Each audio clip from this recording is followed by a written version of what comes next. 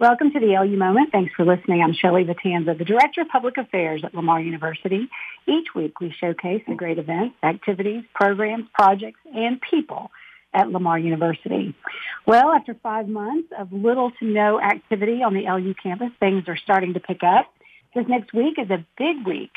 First, LU will host its annual fall convocation, which kicks off the school year. Last year was my first convocation since coming to Lamar, and I liken it to a giant pep rally.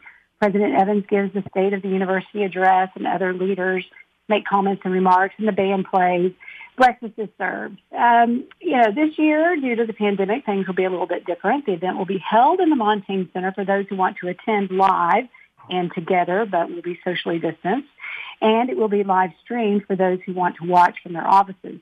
Now, breakfast will be served, but it's going to be a get-it-and-go kind of breakfast, so everybody can pick up breakfast and instead of, having this leisurely buffet breakfast, which we usually do where faculty and staff meet and greet one another, it's going to be a little bit different, but we're going to host it anyway. We're just going to continue and do everything virtually. Again, on August 12th, the Provost Kickoff will be held virtually for everyone to tune in, and it will be more of an educational kickoff. Faculty will learn valuable online tricks and techniques to help with their coursework and providing curriculum in the online modality. And there'll be several tracks for faculty to take during that event, again, all virtually. Then on August 13th through 16th, students will move into the residence halls. And in order to maintain social distancing, each of the 2,220 students we have currently enrolled or coming online, not enrolled, but coming to live on campus, have received a specific time for move-in. So they'll all come at different times to maintain that social distancing. And then also on August 13th, we will kick off a 3-part program. This program is being hosted by our Office of Global Diversity and Inclusive Excellence, and the program is called Discussions and Dialogues. The first speaker is Trayvon Wilson. He's the president of the Student Government Association, and the topic that he will present is the African American experience at LU, Raise the Bar. Our second presenter is Professor Ruth Stanley, who will talk about how culture affects communications. It's called Seeing Through the Eyes of Others, and that's on August 20th. And our third presenter on August 27th is April Mariquin. She's a minority enrollment advocate, and she'll talk about Let's Talk About Being Latinx at Lamar University. Again, it's all virtual. We're hosting a town hall meeting for faculty and one for staff, all virtual. We're going to talk about the activities and tours at Lamar University and the different events that are going on. If you want to know about all the activities and things going on at LU, go to www.lamar.edu. If you want to know more about how LU is returning safely to the campus, go to www.lamar.edu/return. Now, among those returning on the LU campus, freshmen from the top of their class. The percentage of freshmen in the top quarter of their high school class has increased by 22% at Lamar University since 2015.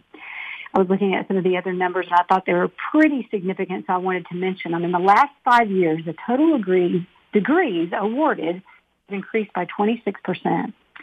The total degrees awarded to Hispanics has increased 84%, to African Americans 37%, and online degrees are up by 14%. Our 6-year graduation rate has increased by 6%.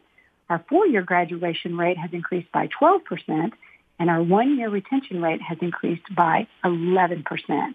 So things are on an upward swing at LU. It's a great place to be. I certainly enjoyed my time there. And so have some of our Nerdy Professors. We launched our Nerdy Professor series a few weeks ago, and I've got to say it has not been difficult to identify a few Nerdy Professors on the LU campus. So what's also interesting about these professors, they think it's pretty cool to be called nerds. In fact, they consider it a badge of honor.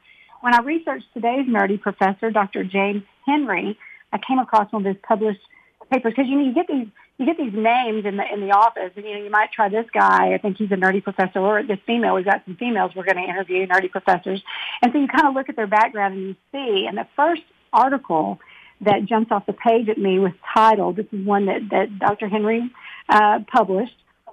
tuning the microarchitecture and biodegradability, I can't even say it, of whey protein isolate composite scaffolds for bone tissue regeneration. And I knew that we had our guy. We had another nerdy professor. So, Dr. Henry, welcome. Thanks for joining us. Thank you. I appreciate it. All right. So tell us what you do at Lamar University, what you teach, and how long have you been there? Sure. I started in the fall of 2017. Teaching chemical engineering, and what's interesting is, I am a chemical engineer, classically trained. I've done work in petrochem, but my research has always been in the bio side of things. So I've done work in bone degradability, or basically making scaffolds for bone replacement. The idea being, if you can create a guided polymer matrix, in this case whey protein, which is just a waste product from cheese making. And now you can buy whey protein like in, health food places. Right. And the idea being that if we can create something that can guide the bone for a catastrophic bone failure, for instance, something like it gets crushed or gets destroyed to a point it can't be set, this could temporarily replace the section of bone and allow the cells to kind of infiltrate it. And we've actually got a patent on this area, so it's really been interesting. I also do work in I'm going to say amyloid protein diseases, Parkinson's, Alzheimer's, mad cow disease, Huntington's disease.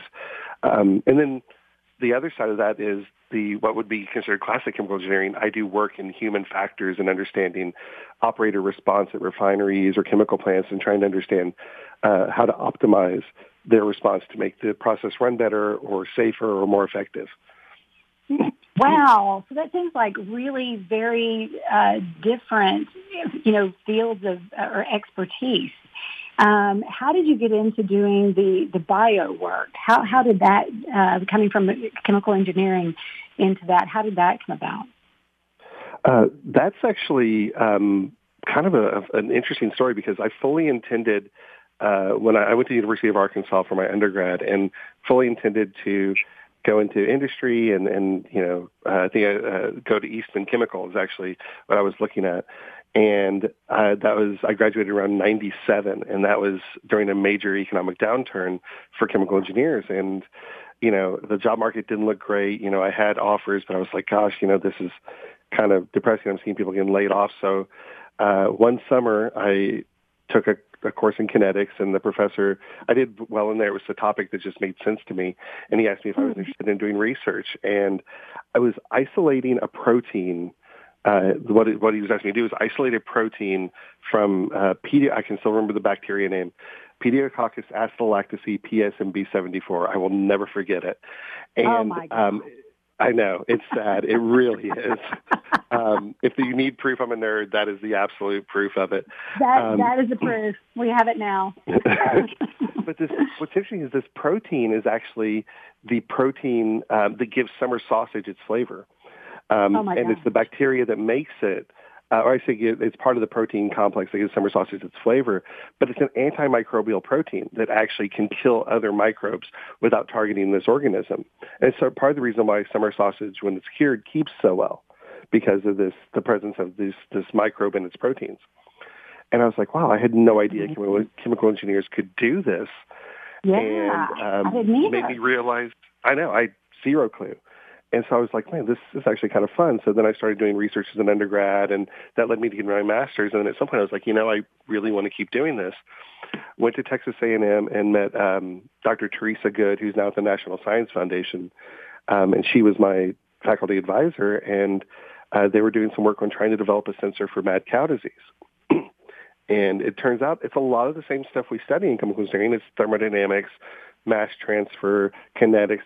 It's all the same stuff. It's just applied to a biological system versus a chemical system.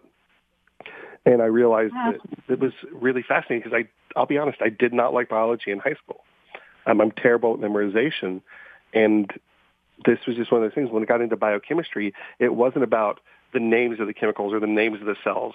It was actually about understanding how they interact. And that's a process. And that's, as an engineer, that's what I'm good at. And I was like, this is fantastic. And just fell in love with it. research played such a big role in your development, and I'm assuming that you do a lot of that and you encourage that in your students. Can you talk about the importance of research there at Lamar and how you engage students? Oh, absolutely. I think especially opportunities for undergraduate research is critical. I think a lot of these students, and it's even, I can say this from my own experience, a lot of times when you come out when you're an undergrad, you're learning the information, but you don't really understand the application of it. And so you don't really learn that till you get into industry. And research is an opportunity to really apply that and go, oh, this is why I'm learning this. This is what it does. And chemical engineers are now, I think 25% of chemical engineers nationwide now go into biotech and pharma. So for me to be able to show them this stuff and show that they can do this, and understand how what they're learning, even though it may not look like classic biology, really is the same skill set, I think is a benefit. And I've gotten a lot of positive feedback from undergrads, and I have 2 in the lab right now and 2 more that may be coming online shortly, barring, setbacks and obviously with what's going on. And they're excited about it, and I am too. I love watching their excitement. I love working with the students. I think I see the joy that I felt, and I see them really engaging and connecting to something in a way that maybe they hadn't before. Yeah, that's incredible. So talk to me about, and that's what I love about Lamar. There's so many opportunities for experiential learning where they can really apply what they've learned. And I think that just makes everybody, all of our students are job ready from day one, which is very, very exciting. We're going to run out of time, I know, and you have so much to say, but talk to us about what you're most proud of, Dr. Henry. Oh, absolutely. I think what I'm most proud of is the impact on the students. There is no experience like watching a student have that aha moment, whether it's in the lab or in the classroom, and knowing that you helped shepherd them, if you will, to that point. And it's not about, there's a little bit of arrogance from your part as a professor of like, I did that. But also it's really more about, that's just the reality of it. But watching the student have that moment and the self-confidence and what that does for them, when they have that breakthrough, you suddenly watch them flourish. And it's so like, I don't have children, and for me, that's the closest thing I think that I'll ever have for that moment. And it's just such an amazing moment to know that you've done that for them, or that you've helped them find that confidence and find that understanding where they now believe, and rightly so, that they can accomplish the things that they believe. Yeah, I cannot imagine the feeling you must get when you see a student go on to excel in the real world and have a positive impact. That's just got to be so rewarding.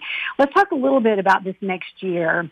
How challenging is it to teach the courses that you've got during this pandemic, and what are some of the things you're gearing up to do to kind of help your students?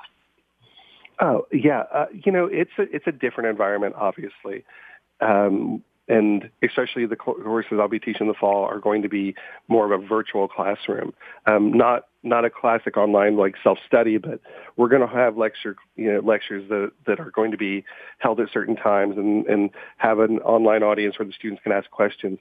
And some of the things I've been trying to adopt, because it's started coming up obviously in the spring and then in the summer, is I'm trying to utilize for some of my friends and their connections in webcasting and podcasting, because it turns out a lot of the online teaching is content creation, and you have to think like a content creator because you have to create engagement with your audience in a way that's different.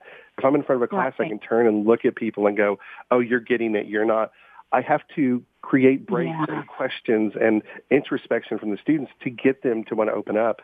And so I've really spent like several months now talking to my friends that are in, like I said, content creation arenas, and saying, what can I do? What's effective? What do you see as the most important aspects? And I'm actually been really encouraged from what I'm learning from them that this is something we can do.